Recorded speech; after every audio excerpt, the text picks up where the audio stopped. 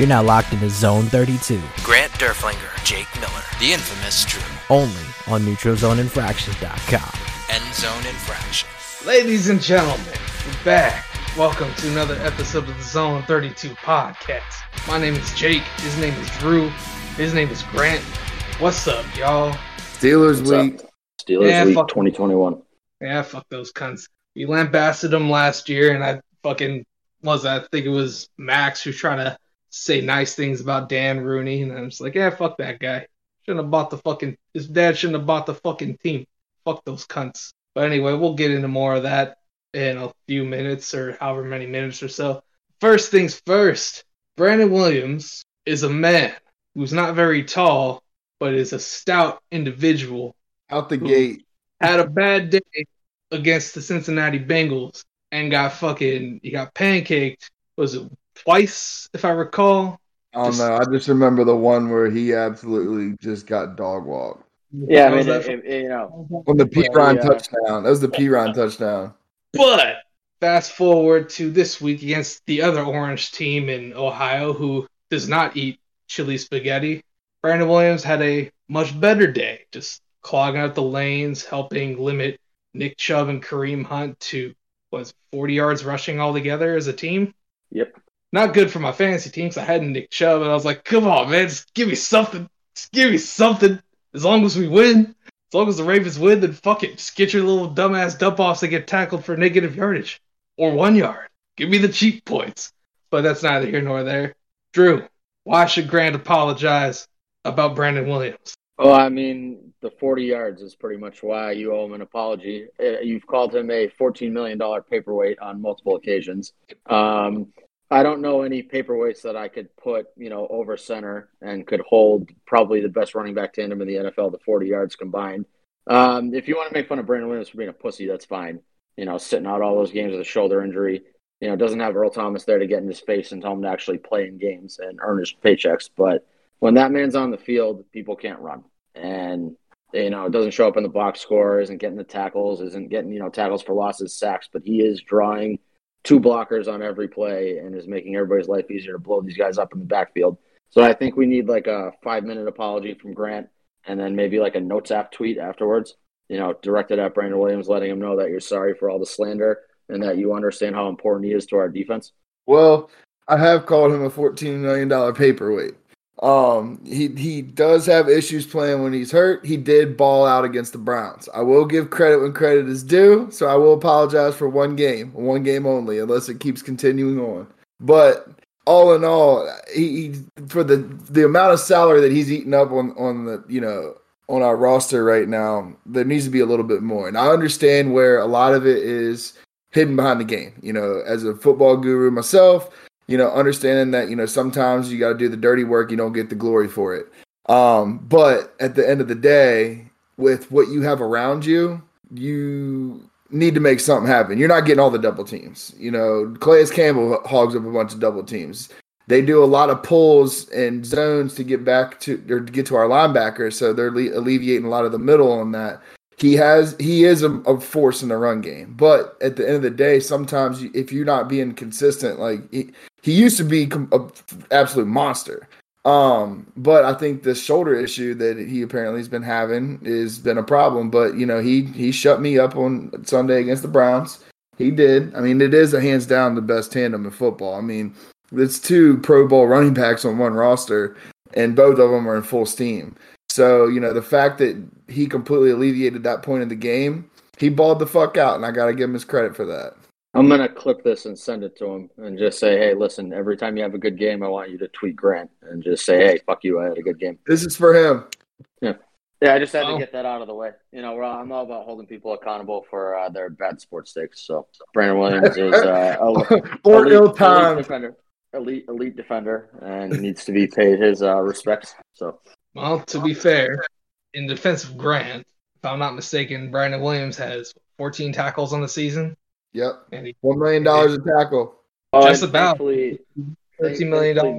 Thankfully, Max has not posted any of our old episodes where I was, saying Earl Thomas had a point and Brandon Williams is soft and fuck him and he should get on the field.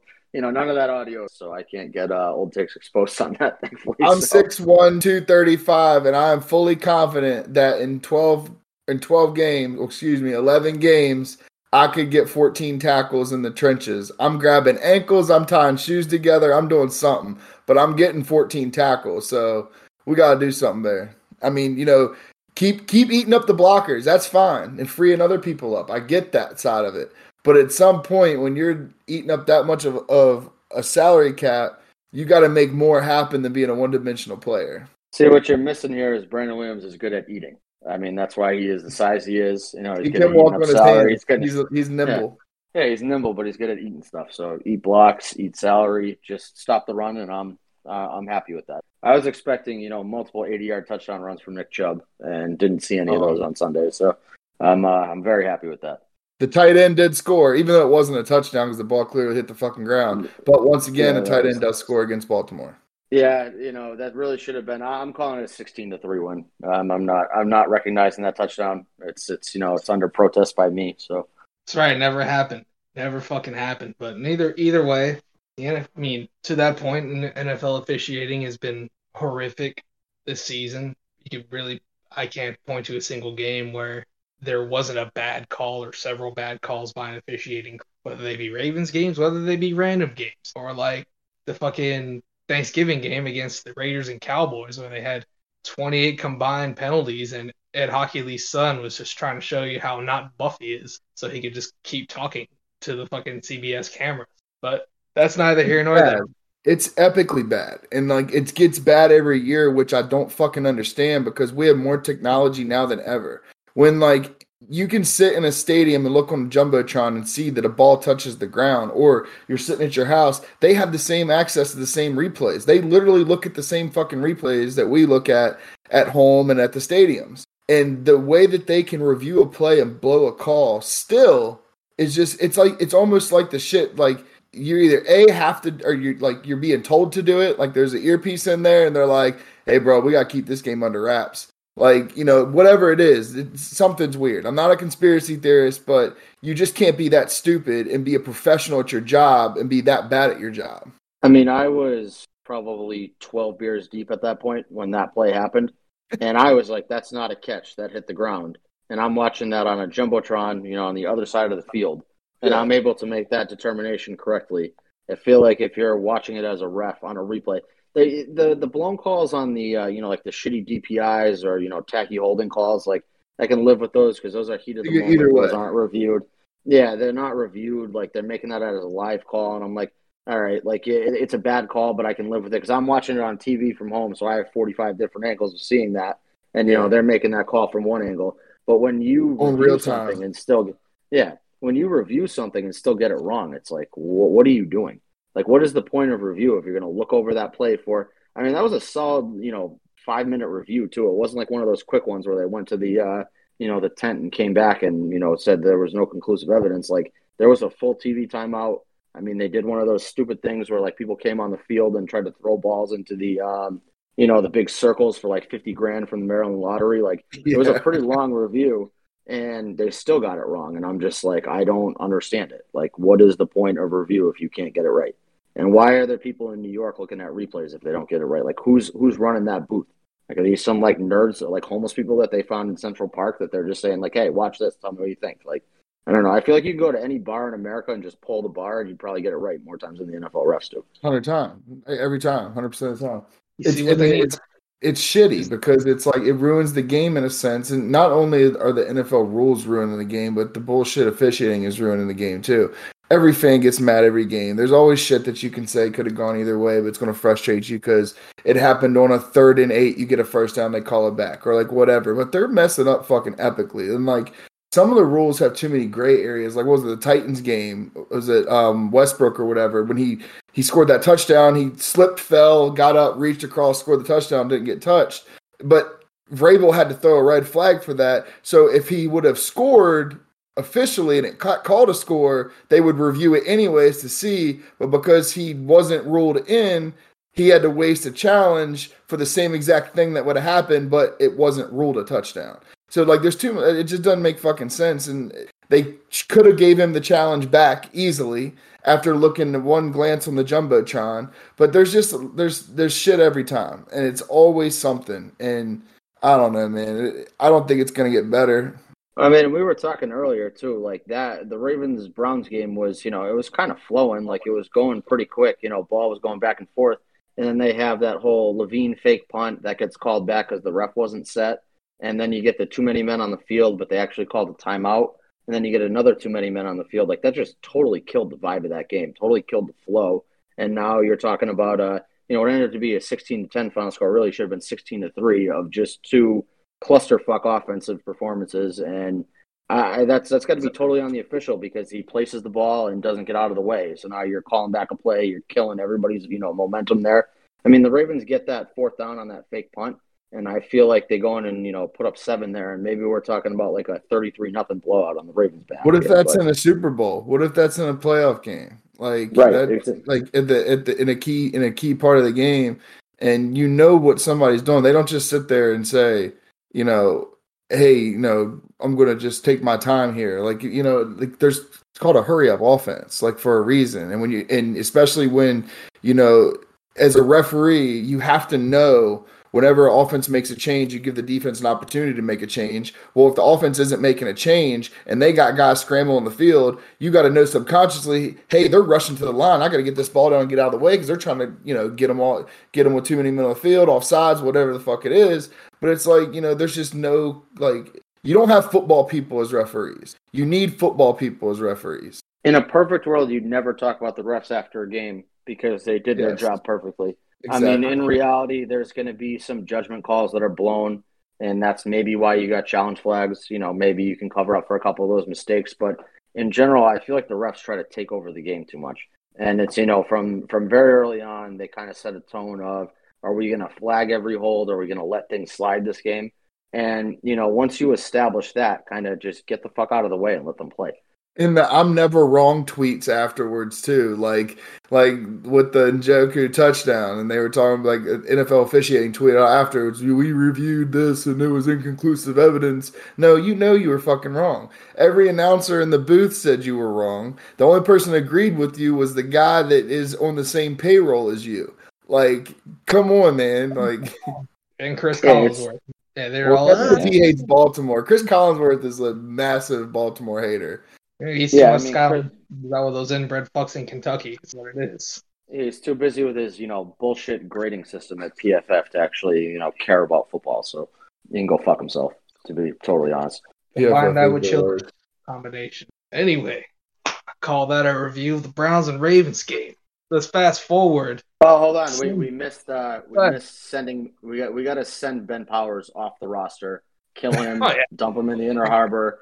Get rid of him. Fucking that guy should never suit up in a Ravens uniform again. You can talk about Lamar Jackson threw 4 interceptions. That sucks. Fine. Like, that's not a good performance. He came out and owned up to it on Twitter afterwards. Fuck a Ben Powers. I never want to see number 72 on the Ravens fucking taking another snap at left guard again. That guy fucking sucks. Like, please get him off the fucking roster. Ben Cleveland time. And like we said earlier, like we talked about before, like, he had 4 interceptions, but he legit threw 1. Like nothing makes me even when it happens on our defense, it's like it just sucks, man. Like a tip drill interception, ball's floating in the air. It's like, man, that's not on the quarterback. Yeah, I mean, bad throws happen. Like their physical mistakes are I don't know if you want to call that a mental mistake, but a bad throw that gets tipped, fine. There was one of them that hit the ground that still got called an interception, fine. Yeah. Like we didn't lose because of it, so I'm not going to sit here and lose sleep over 4 interceptions. I'm not going to pretend like it's okay Lamar threw 4 interceptions, but at the same time, it's not going to ruin my day.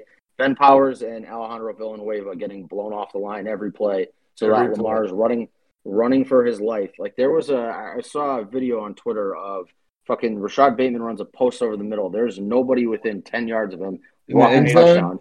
In the end zone? In the end zone. Yeah. It was probably from 30 yards out. But Villanueva is getting demolished by Garrett, and so Lamar runs for his life immediately. He doesn't see him. There's another play with Duvernay. It was the same thing. It was Powers got blown off the line, and Lamar doesn't look at Duvernay because he's, the 20-yard downfield option. Instead, he goes for like a little outlet pass. It's like when we have useless fucks, especially Ben Powers on the offensive line. And this is what's going to happen: is Lamar's going to miss open receivers. Lamar is going to get happy feet. Lamar's going to hear footsteps. He's going to make stupid throws, and it just makes the offense look that much worse. And that's with pretty much any quarterback. You get consistent pressure on them, going to struggle. They're going Lamar's to get Lamar's getting trashed for 4 interceptions, but I remember a certain quarterback that wore number 5 a couple of years back that I watched him throw 5 interceptions quite a few times. What, two or three times? I'm pretty sure he threw 5 picks. No, you're right. No, I recall those days. He had a unibrow sometimes and played Didn't hear a peep. eating McDonald's after getting paid. But nonetheless, I ain't gonna hate on the man for that. But to your point, You got to one, I'm not necessarily gonna defend Villanueva. I'll put like, if you're getting blown up by Myles Garrett, probably the best pass rusher in the NFL. All right, that is what it is. The offensive coordinator should adjust to that and give you some help. If you're Ben Powers and you're getting blown up by Malik McDowell, who wasn't in the league a couple of years like last year, or Malik Jackson, who's not the same player he was in Denver, what the fuck are you doing? Like, Homer Simpson changing his name to Max Power might have proved to be a better left guard than Ben Powers at this point. Like, what the fuck are we doing? Like, get Ben Cleveland out there or something. Harry Phillips, somebody. Because to be fair, and I was big on him before the draft. Jock is a problem. That dude is a freak. He was fucking everywhere. That entire game, he was everywhere. I was like, man, for a rookie to just come in and like they solely drafted him to stop Lamar. He didn't stop Lamar, but I mean, he did a pretty damn good job. So I gotta give credit where credit's due with Jock. He did what Derwin James did in that playoff game in 2018, where he just kind of spied Lamar the whole game and was following him around. And he didn't get any, highlight plays, didn't get any sacks or anything like that. But he was constantly in Lamar's face and, again, making Lamar feel that pressure. And, Villanueva, he's kind of on my shit list because, again, I mean, Myles Garrett is very good. But, don't get blown off the line every play. Please block my franchise quarterback. I don't want him to die. We need him to win games. And Villanueva, he'll have a solid game, but when he he fucks up, he fucks up. He'll completely whiff, or he doesn't just oh man, he fought right by me. He will completely airmail and leave Lamar out to dry. It's because he's 6'8" and 38 years old, and he has no. He's not the same athletic guy that he was before. I feel like he just relies on throwing his size at guys and hoping for the best. And when you're playing, lower tier pass rushers, that works. When you're playing Myles Garrett, that does not work. And you mentioned Derwin James, so I got to throw this out here. But, him and Lamar should be fucking teammates, so we don't have to worry about it. But if there's somebody would have taken the best player on the board. No Hayden Hurst. And that wasn't DeCosta. That was Ozzie, so we're not going to. He was letting him control the first. I believe it. I don't know. I'm not going to say Hayden Hurst was a great player. Anytime you can draft a 35-year-old rookie, I'm all on board for that. So, and he turned into J.K. Dobbins, so I can't hate the guy. Yeah, he did, but he still could have got J.K. Dobbins, the other second-round pick. Yeah, mistakes either way. Exactly. So let's get to it. It's Steelers week. It's the week where I listened to a band called Murder, Death, Kill, and I listened to a song in particular because fuck those cunts. The Yins is the Yins, and yeah, pretty self-explanatory. Fuck that city and fuck all those cunts that wear that uniform. So, Grant, preview the game for me. Well, this is the time of year where I get to use my term yincest because them fucking weirdos had to sit back and watch us just go ahead and mop them. No, I'm just kidding. This game, you just never know. I mean, this is one of those games where, no matter how bad somebody is, look at us. We went out there last year with a peewee team, basically, and took them to the wire. So, I mean, you just never know. Anytime you're in Pittsburgh, there's a team that doesn't have any pass interference calls, and they don't ever get them. And there's a favoritism there, in a sense, with those striped guys.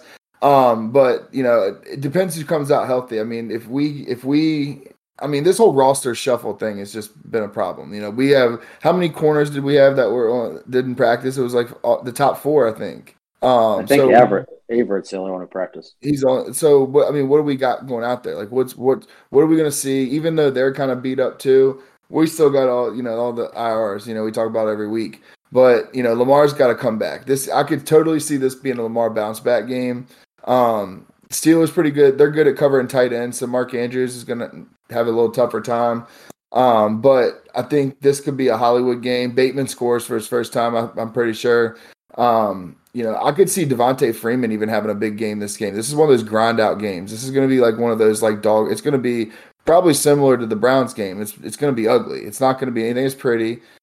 Big Ben is a shell of himself. So, if we can put pressure, I could see Owe coming out with 2.5, 3 sacks, because he's got so much speed on the outside that, he's tough to deal with on the edge. Ben isn't Ben anymore. He tends to hold on to the ball a little too long sometimes now. So, he drops the ball when he, comes back when it's dropped.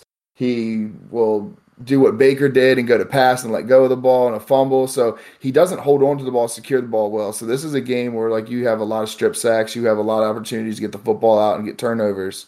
I think the defense balls out, but I do think Lamar has to have a comeback game. I think he does. But for, the best thing about him is he doesn't waver his psyche. So when he has bad games, he does, 4 interceptions, he comes out and he's like, you know what, I fucked up. Not a lot of people do that. We mentioned before Aaron Rodgers would blame everybody under the sun before he ever even came close to saying, oh shit, I messed up. But, Lamar's the first one's like, hey, I got to get back in the lab. I got to work better. I look like a rookie. He's not sitting there pouting. He don't go in there. He doesn't throw temper tantrums or anything like that. He just knows he's got to do something better. And that he's like, I got to fix it. And that's somebody that I want under center. And I think that he does fix it. I think he balls the fuck out on Sunday. To your point about Devontae Freeman potentially having a big game, Steelers are giving the most yards per carry in the NFL, right? Even the Chargers have a better yards per carry average allowed than Pittsburgh. Joe Mixon just went off on him for 28 for $170, and while Devontae Freeman is not Joe Mixon at this point of his career, I mean, he looked good last week. He did. I mean, Pittsburgh hasn't. This isn't the Steelers' defense of the mid 2000s, even the early 2010s, when they were stopping the run with Casey Hampton and Brett Kiesel and Aaron Smith and all them. So that isn't that same defense. So Drew, Ryan Clark enters the chat. Oh, he did enter the chat. Yeah, he's all right on Get Up though. Anyways, and then James Harrison agreed with him. He did. Yeah. I saw that on the sphere. This is a rough week. I mean, fuck the Steelers. Like, I don't. If we lose to the Steelers, it's gonna ruin my whole week. Like, it's just not. I can't handle losing to them. Thankfully, Lamar is even keel. Like we said, he comes out and takes ownership. But if you look at his face in a post-game press conference, you wouldn't tell if he threw 4 interceptions or 5 touchdowns. So, I mean, he's pretty even keel. I hope for a bounce-back game for him. In reality, 2 touchdowns, 200 passing and another 75 and a touchdown on the ground probably wins us that game. Yeah. If Cam Hayward's out, that would be huge. Devontae Freeman could have a huge game. Maybe Tyson Williams shows up. Maybe Latavius Murray shows up. Doesn't really matter who it is, but, run the ball consistently. Keep the defense off the field as much as possible. Do not let Chase Claypool score because I fucking hate him and do not want to see him succeed. Yeah. Him and the fucking, the TikTok dance star, both of them can go fuck off. Deontay Johnson is a problem. He'll be kind of a, one to watch. I think he's going to kind of, get his catches, but if we can just get him down after the catch, then that's fine. The good thing with the Steelers, too, is that their secondary makes plays on deep balls. If Lamar gets the ball out quick and kind of gives the ball to Hollywood in space, it's kind of one of those games where you can take a slant, a 10-yard slant for an 80-yard touchdown. And hopefully the same for Bateman. It would be great to watch the Ravens come out and, a statement, 21-plus point win against the Steelers. I'm not sure that's going to happen because, like we said, it doesn't matter when these teams match up. It's going to be ugly and somebody's going to win in, the last 5 minutes of the game. And I have faith in that being us. But, anything can happen. If the defense plays like it has the last 3 weeks, I think we're in good shape. I hope Owe takes over the ass ownership of Ben Roethlisberger that Terrell Suggs had for all those years. So I don't know. I'm expecting a win. I'm expecting an ugly win, but something that we can come back next week and not be pissed off at half the roster over. Yeah, and like we talked about earlier too, a big part of the defense playing better has been the middle of the field. Patrick Queen's been balling out. He's really stepped it up. people say he moved to the weak side. He doesn't start formations, but he's still like I think week even came out and said it. He's still the Mike. But placing him on the weak side, giving him more space and more ability to use his athleticism has been a key part of what they are doing, especially on their blitz packages. And the way that he stepped up, it just shows you the importance of the middle of the defense. And like what we were so spoiled with Ray Lewis for all those years is the fact that, even CJ Mosley, in the fact that like when Patrick Queen plays bad, look how bad our defense is. Like it even sets up the secondary too, where, you have to leave them on islands. You have to leave them in certain zone aspects where then you have your middle of the field not being able to cover it all.